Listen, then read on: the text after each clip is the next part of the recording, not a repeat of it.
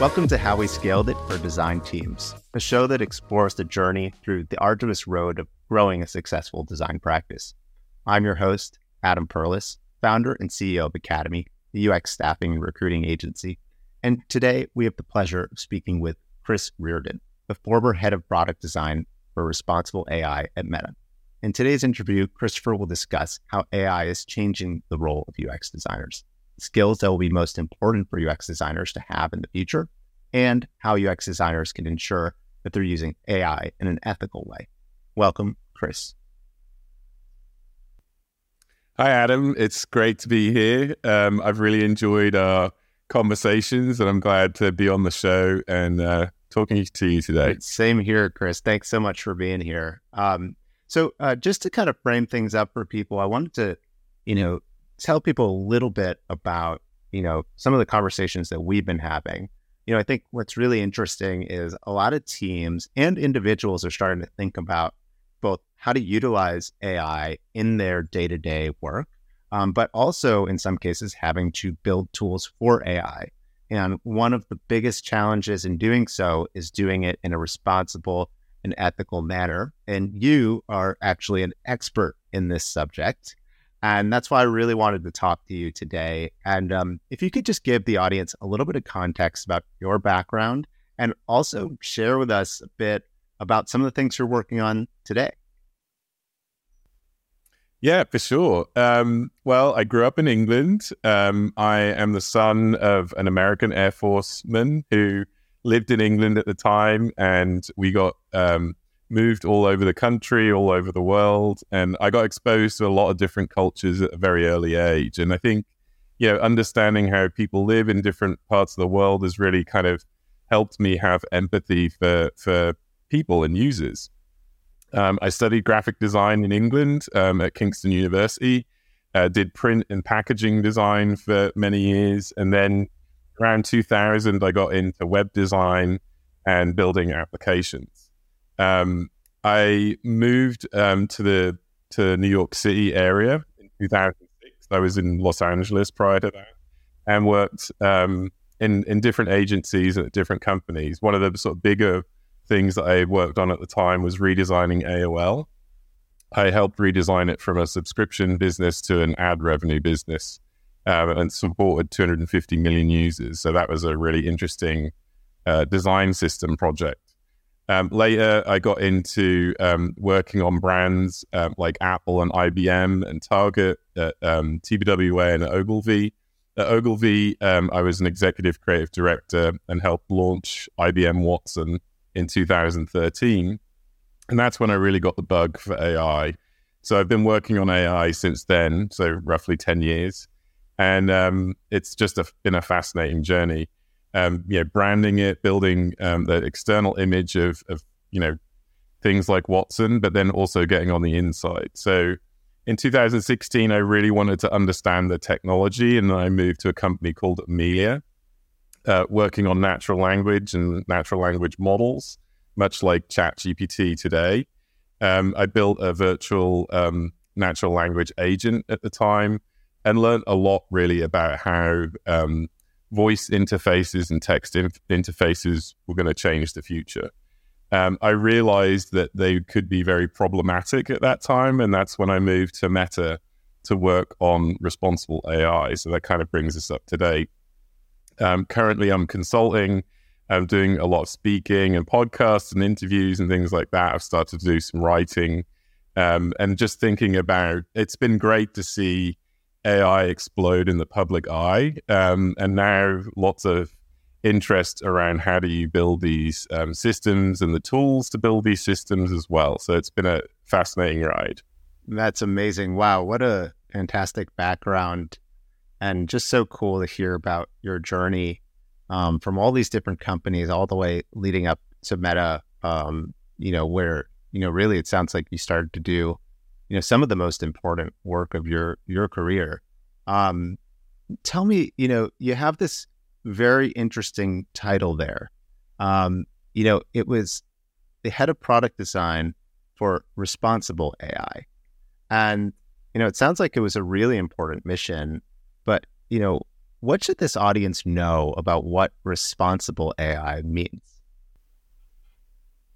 It's a great question, and it's kind of multi-layered. So I'll first answer what is responsible AI in terms of product design and my role, and then I'll go into some of the facets of that for larger companies and companies that want to, start to incorporate AI into their products and services. So Meta, responsible AI, or RAI as we used to call it, is basically built up of different dimensions. There's AI transparency, there's AI fairness, privacy, robustness, and governance and accountability. And so each of those are different facets of being responsible, and they play different roles at different times. So AI is not a one-size-fits-all tool. It can be very customized, can be used in different ways.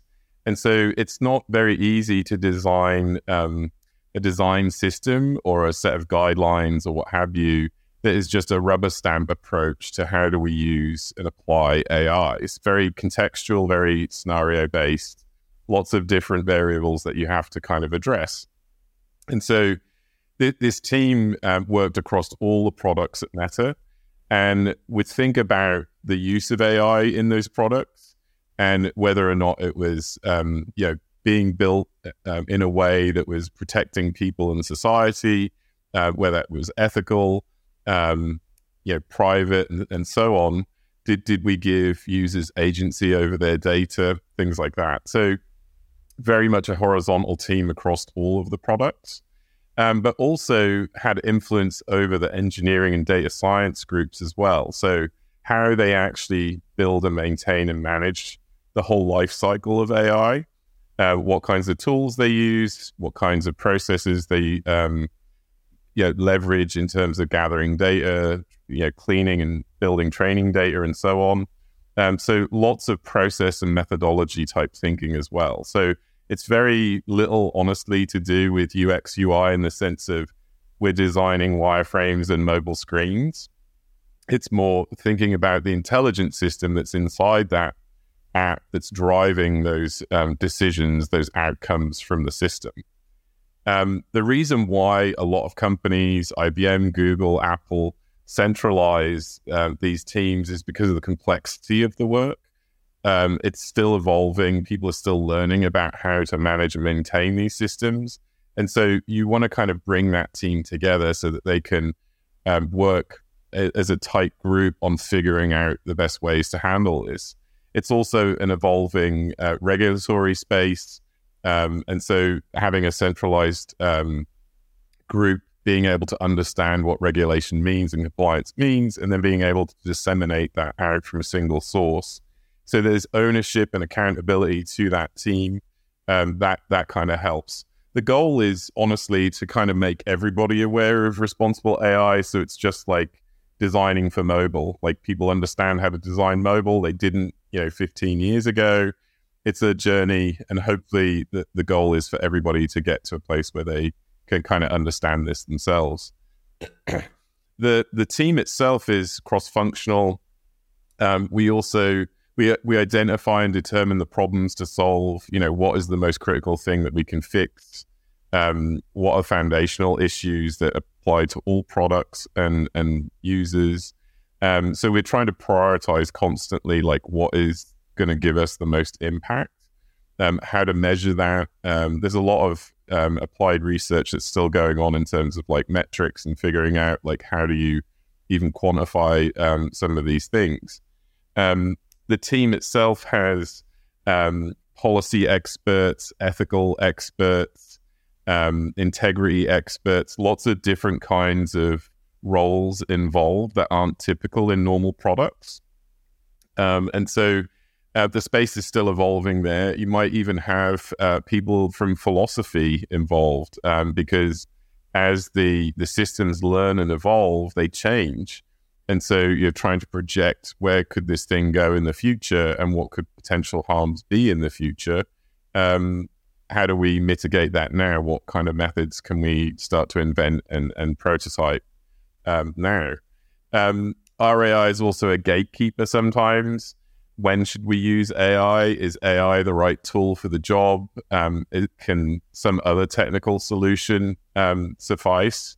Why do we need a learning algorithm here or not?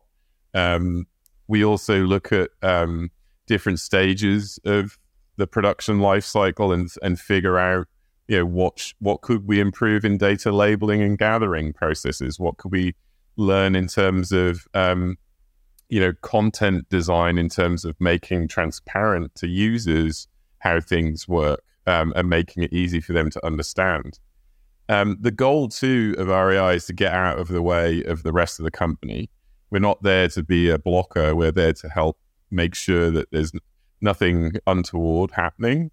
But we also are trying to empower teams to make decisions in real time. And so we often build frameworks and decision-making methods that help teams move at the pace of their own businesses. And so it's more of how to teach a person to fish rather than, getting in the way and micromanaging them. Part of that too is to kind of assess, is the framework holding up? Is it working across different scenarios?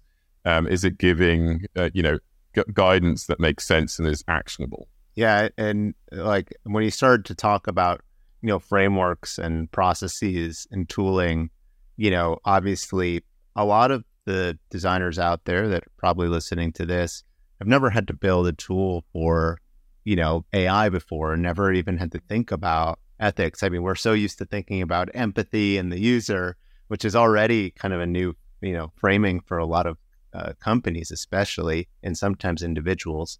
But what are some of the tools that you guys use and that you try to put in the hands of the teams that are building these, various AI tools, so that they can more easily think about responsible AI and ethics when they build their, their next product? It's a great question. So again, it's like our goal is to kind of empower and advise and educate teams on the latest thinking around these issues. And so there's like 3 or 4 things that we use in terms of high level approaches.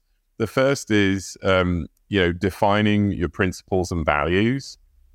It sounds like a standard kind of design approach, but in this, it's a little different because it's a machine that emulates thinking and thinking like processes. And so, how should that thing think? How should it make trade-offs and prioritize things? When you think about things like transparency and privacy, for example, you want to make sure that a user is adequately informed, right? We give them information that has a material nature to it that they can make informed decisions about how much data they share.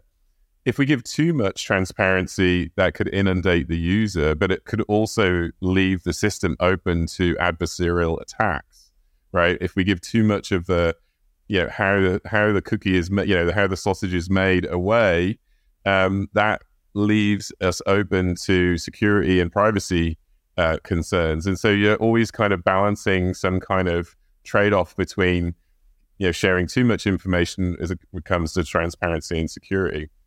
So how do you balance those things? And so that's not a one-size-fits-all. It depends on the scenario, depends on the type of data that you're using, how critical that data is or not. So that's a different approach than, say, versus building a style guide where it's like, thou shalt always do X, Y, and Z. That doesn't really work. And so if you don't have an ethical team, a policy team, and so on, smaller companies don't often have that. They're looking for outside resources and vendors and, reading books and so on. The best thing to do is actually sit down as a team and write what you think your principles and values are. Bring in your audiences and have them help co-create those principles and values. Try and frame up those principles and values through both good scenarios and potentially negative scenarios and see how they hold up. That, sort of bulletproof those things. That's a good place to get to where there's at least some kind of coherence and consistency, and engineering understands that, design and UX understand that, the business leaders understand that. So at least there's some coherence across the group. That's a good first step. Another methodology is red and blue teaming.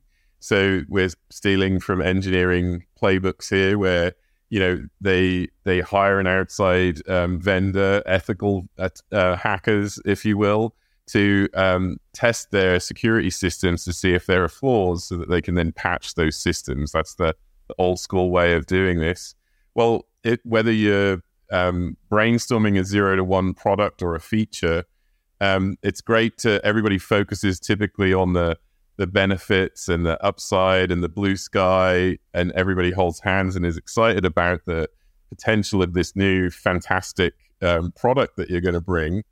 I recommend taking it to the room next door the day later and having a different team think about how that product might go wrong, or might get subverted in some way, or how the model might change its behavior over time because it drifts from its intended use. It starts to learn new things that it wasn't necessarily built for, or somebody in the company reuses that same model for a different task, and that might have unintended consequences. And so playing the negative role helps people understand how this could be impactful in a not so great way, and then build mitigations around that, or at least maybe think about reprioritizing the roadmap to work on the things that feel more safe, in quotes, and leaving those more risky things off until you've done some more due diligence around what those features and capabilities might deliver. With sprint planning, it's good to have experts in the room. So if you don't have them on hand, they're not on staff, bring in outside experts like policy experts, civil and human rights experts if you're in the sort of social space, and have them be part of the team as you kick off a sprint. I think it's actually really powerful to anchor everyone in that room on some scenarios and some best practices and some examples of negative outcomes, some watch out, things like that before the sprint kicks off. So they can be short, simple 10-minute, 15-minute presentations where it's like, here's 3 things that you should learn about the EU AI Act. Here's some things about the Digital Services Act, and so on.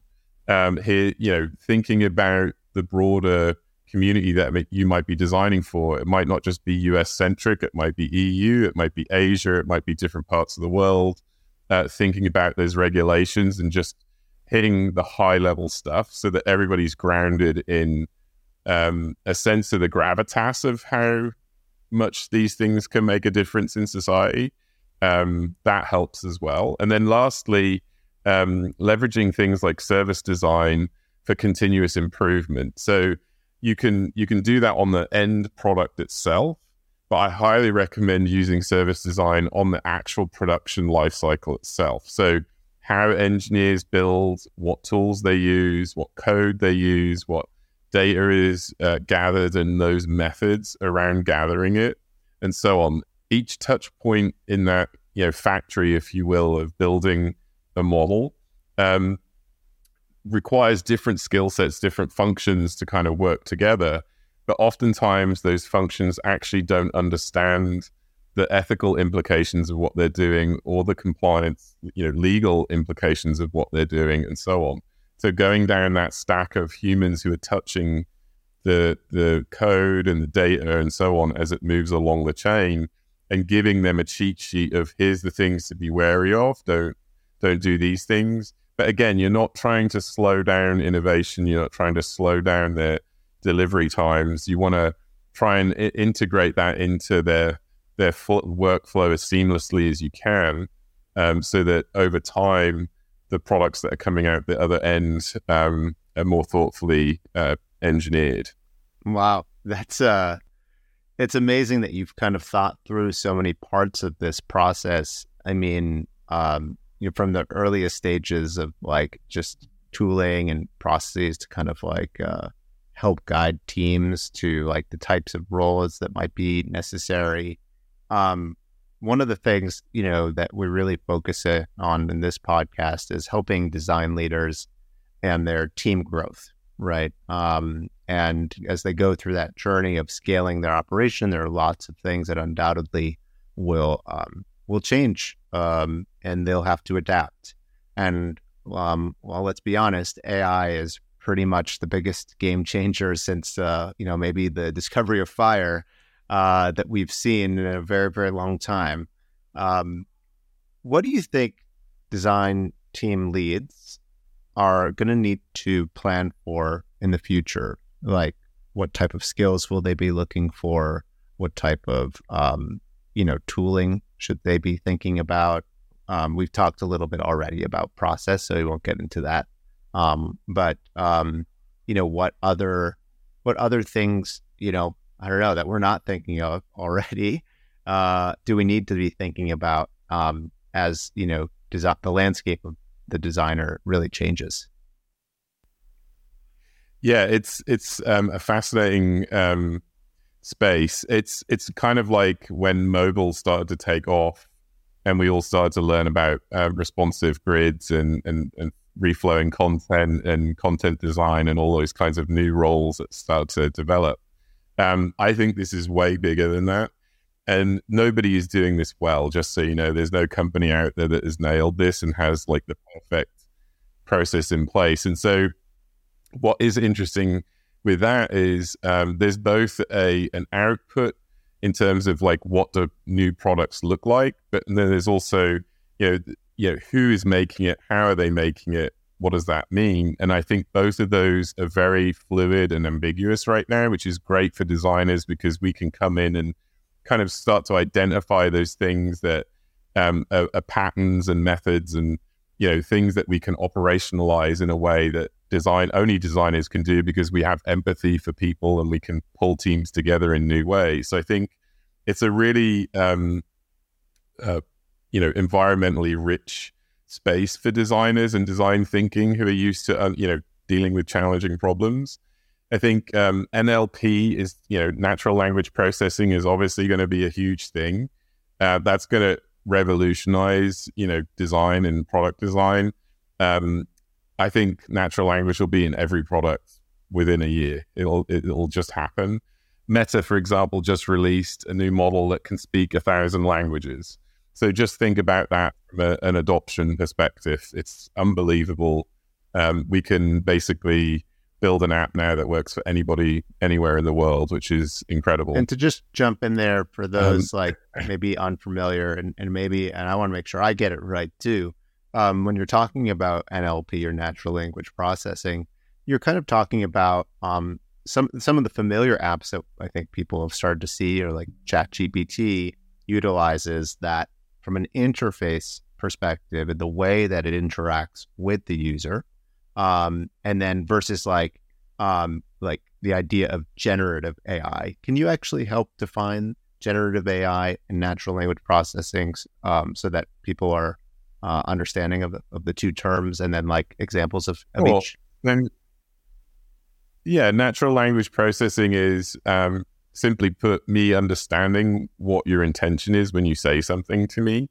And then you can connect natural language processing to what we call robotic process automation, which is basically a kind of, think of it, natural language is the brain, robotic processing is the spine and the arms and the appendages, right? So that it can actually do something with that information. So it is a new kind of interface. It replaces buttons and drop downs and scroll bars and all those things, because it understands your intention and then can connect the dots to a task, an action, and so on. Generative AI is a little different, where it is basically remashing something that it's heard from you and generating something net new from that. So those two things can blur. It's hard to, it's a sort of scenario-based thing. But it basically is used in a more creative process. So you ask ChatGPT to do your kids' homework, it can write a paper for you. That's generating that content. But ChatGPT can also be used as a method to understand what I'm saying and connect back to another system. So In an application, for example, the natural language processing agent will understand better the context of my scenario right now. Am I in the car? Yes. Okay, don't show me pictures because I can't take my eye off the road, right? So it will use language to describe something rather than show me an image. Whereas, so that contextual awareness will be something that we'll start to see in applications and mobile apps. And so I think over time, natural language could disambiguate old school model, UI. What I mean by that is it will gradually take away more of the buttons that you see on the screen because its understanding will grow. And so it won't need to have these kind of crude, do you mean this or do you mean this? And you push the button on the screen and say, I'm in this. It'll actually just understand it. So it won't need those other things that you normally see on, say, the typical assistants. Yeah, I think that's one of the biggest changes for me is having a lot more freedom to ask the system that I'm working with to do something unique. And so before, if I wanted to work, I don't know, find somebody on LinkedIn, for example, I'd have to go into the system. I would type their name. I'd then have to select a number of different filters, and it would be a very linear path, and it would give me a very specific, list. But if I wanted to get more creative with that and ask it to do something special, give me a list of 1,000 people that are first and secondary connections that are the top influencers based on impressions, and organize them into a table and make sure that I have all their email addresses. That would be typically a harder task for it to do, but I could just write all that out and in seconds, it would do it. And so the idea of the traditional interface, I think, is almost completely being blown up because of natural language processing and its ability to understand and make sense of what you're saying. And then with the generative portion, the GPT side, able to be creative with that and maybe even expand upon it if necessary. The interesting thing that is underlying what you're saying is virtual agents will eventually get smart enough where you don't need to go anywhere else. You won't need to search the web. You won't need to search LinkedIn. You'll just be able to say, hey, I'm looking for 10 experts that need to help me in vision AI. And, it'd be great if they were, warm connections that I have some, friends that could introduce me or something like that. And it's your prompt from the one that you just described gets to this big because it just understands where you're going. It's inferring. And so if it's doing that in this scenario, why would I ever need to go to a website?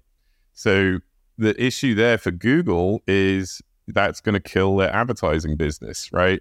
Google search is designed to be doorways into the best content on those websites, and that's how they make money. Now, this is kind of what Bill Gates was saying the other day, where it's we're going after Google and we're going after Amazon. Why would I need either of those businesses when my assistant on my device disambiguates all of that other infrastructure behind them? So really, this is a battle between the two business models, an ad revenue model or a subscription model. And that's what's going to get really interesting here. So not only is it going to change what designers are designing on screen, it's going to change all of the stuff behind it that we were thinking about in terms of the supply chain. And I'm trying to think about this myself, but we're just continuing down that natural language processing and changing of how interfaces are built. What are the skills that the UX designers of the future are going to need? You and I have talked offline a little bit about how a lot of the visual design work could eventually kind of get offloaded in some way. But as I start to think about it, this is a complete paradigm shift Right. And so, yeah, maybe some visual design work could get offloaded to an AI. But given that this is net new territory, the AI may not even understand like how to build an interface like this because it's never learned from us humans, which helped feed it all this great information. So, like, when we start to think a little bit ahead to those UX designers of the future, like, what are the skills they've got? You know, is it interface design? Is it something else? It's I think it'll be something else. So I think design systems, patterns, components, all those things will just be owned by the AI. The reason is those things are all patterns. AI is amazing at pattern recognition. It's amazing at optimizing things, and so it will be able to do that at scale that no human team could ever be able to manage. I've sat in numerous critiques over the last 20 years where the conversation is, how do we make sure that this thing looks like this thing, looks like this thing, right?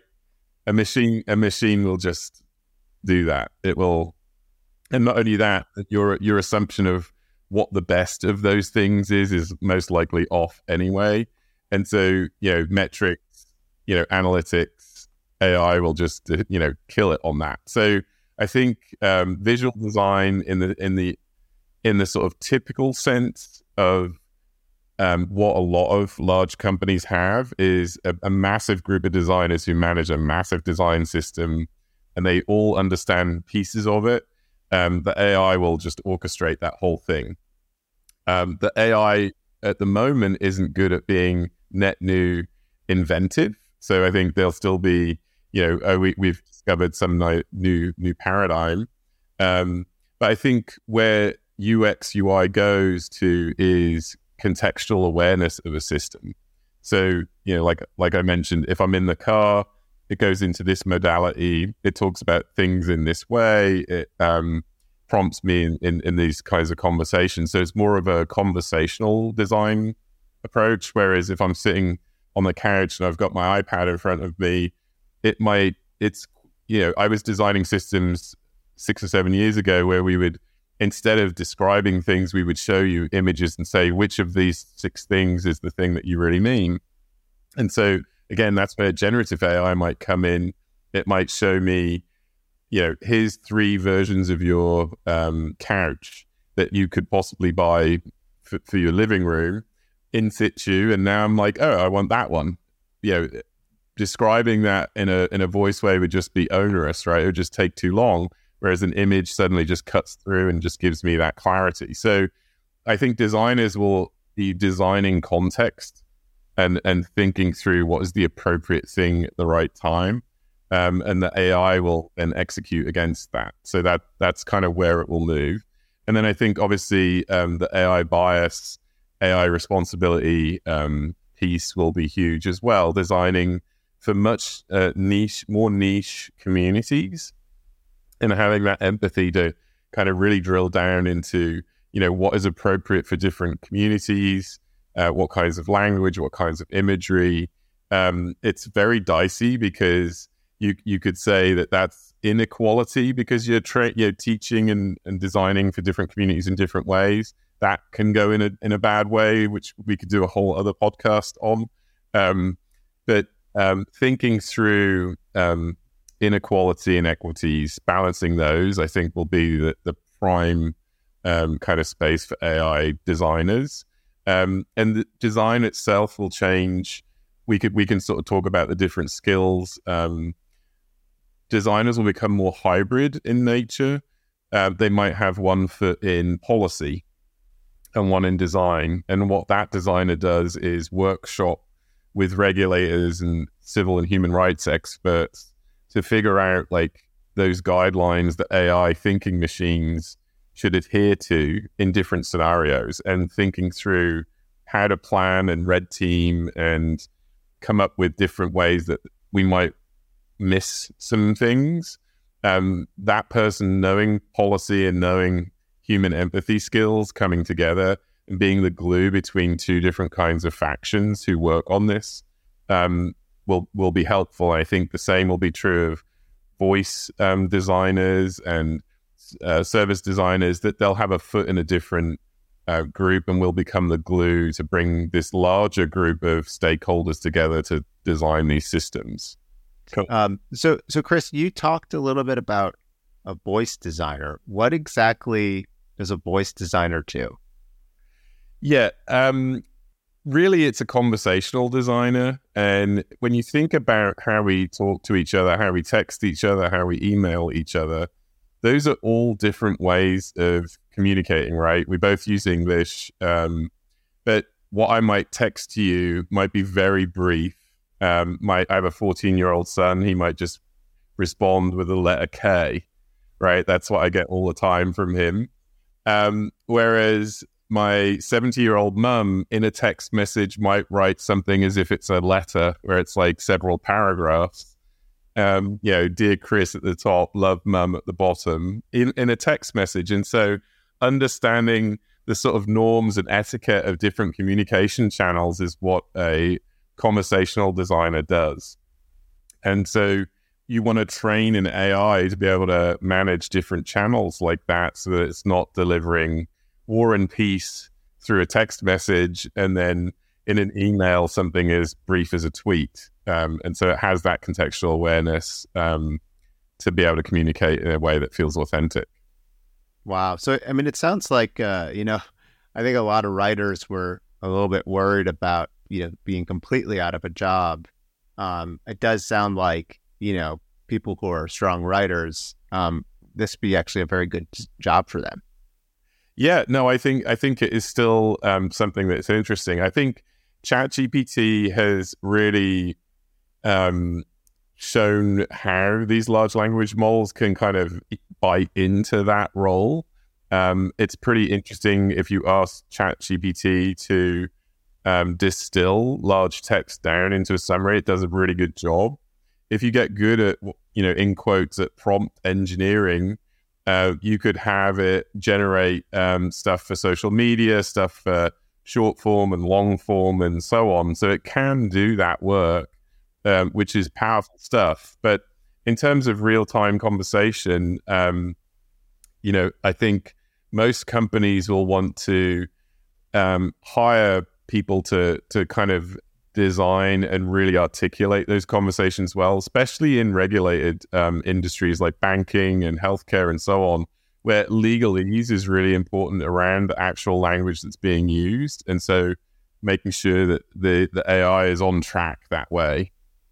Yeah, I think still a lot of work needs to be done there. I mean, even in my usage of ChatGPT, there can oftentimes be mistakes and, or misinterpreting what I said, and I kind of got to dumb it down for the system a little bit. It makes a whole lot of sense. One of the things that I wanted to talk about, and I know that this has become a really important topic, especially in the ethics part of the conversation. We've seen Adobe Firefly now come out. They've taken a very specific stance in regards to training their models on, either owned work, like work that they have ownership over, or that they have the rights to utilize for the purpose of training a model.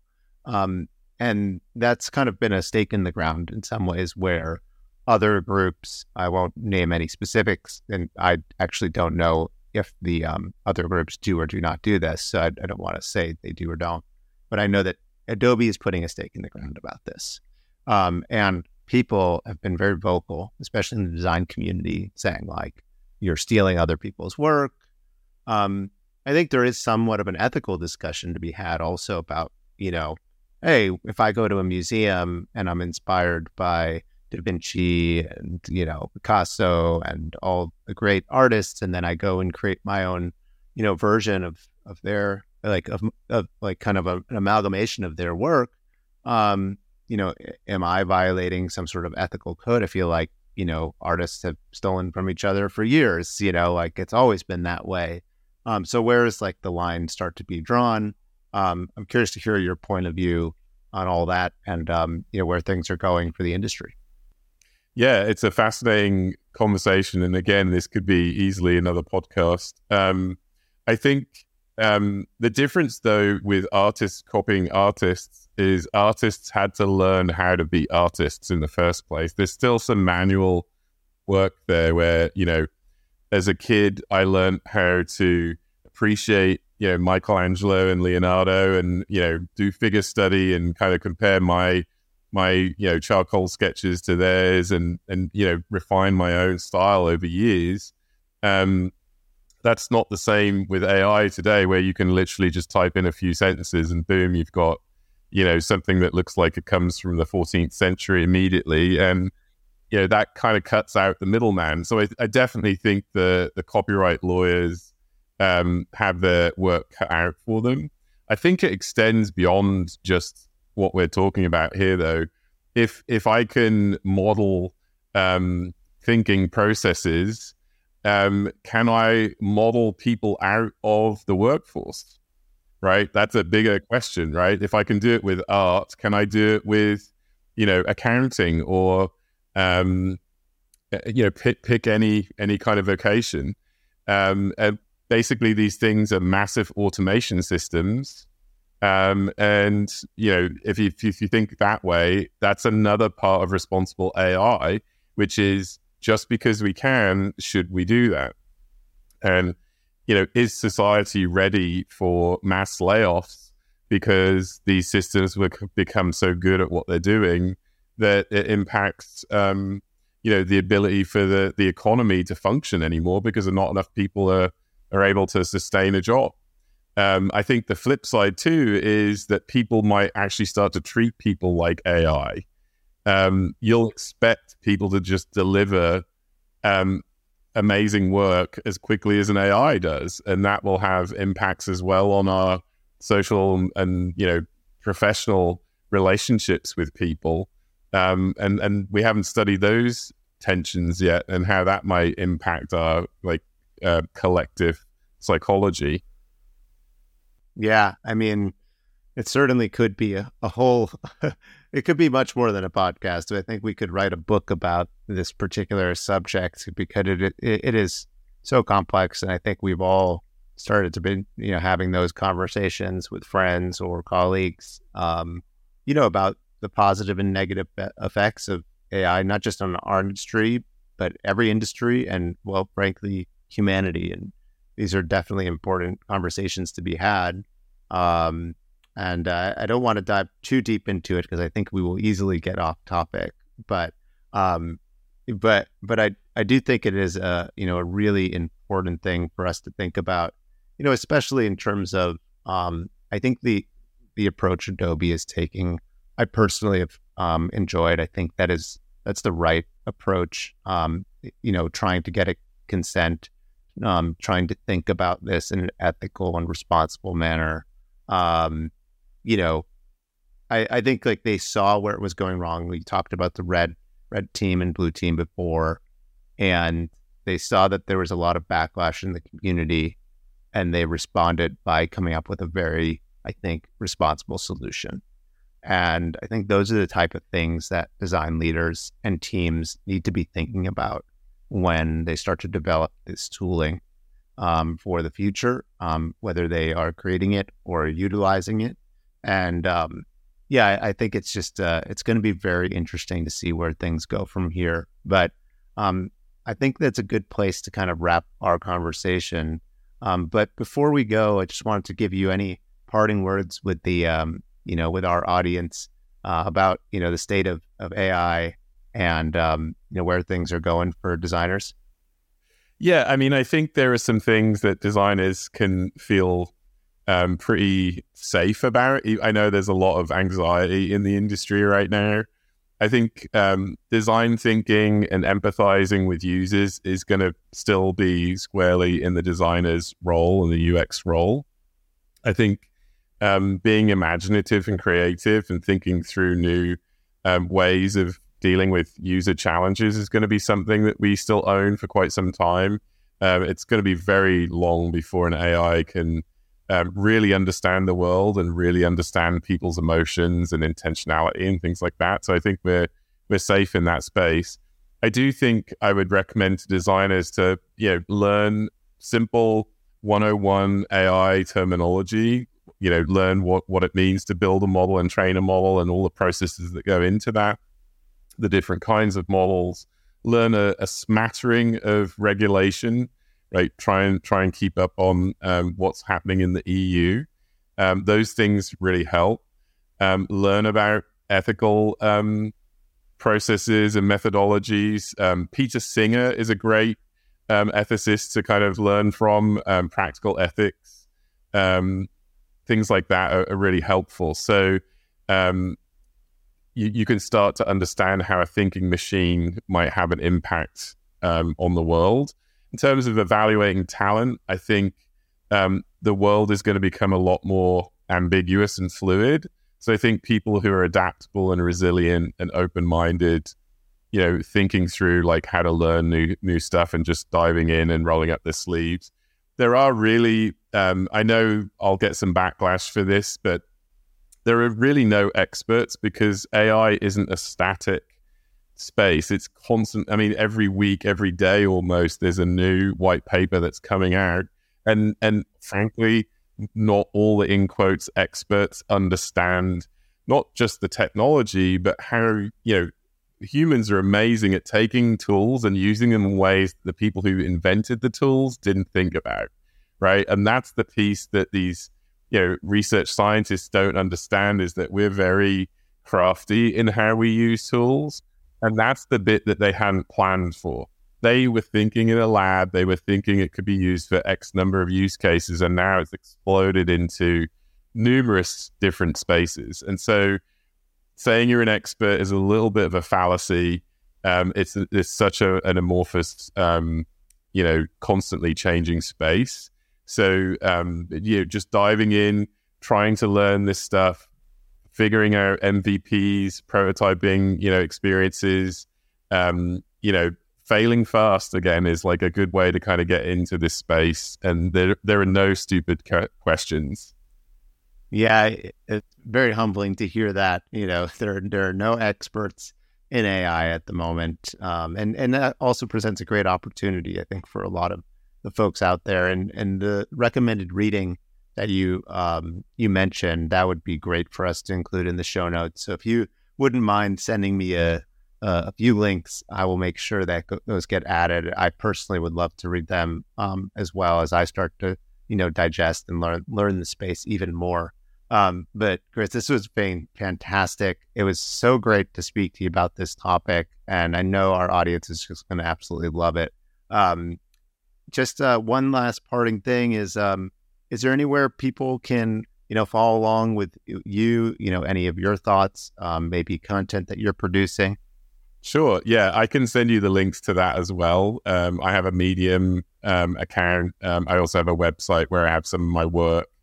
So I'm going to be doing a lot more writing on this subject. I've been getting a lot of interest from various places, and I want to put more time to put pen to paper to kind of expand on this. Oh, that's fantastic. Well, thank you again so much for taking the time with us today, and we'll see you soon. Thanks again. Thanks, Adam. This has been a pleasure. Cheers.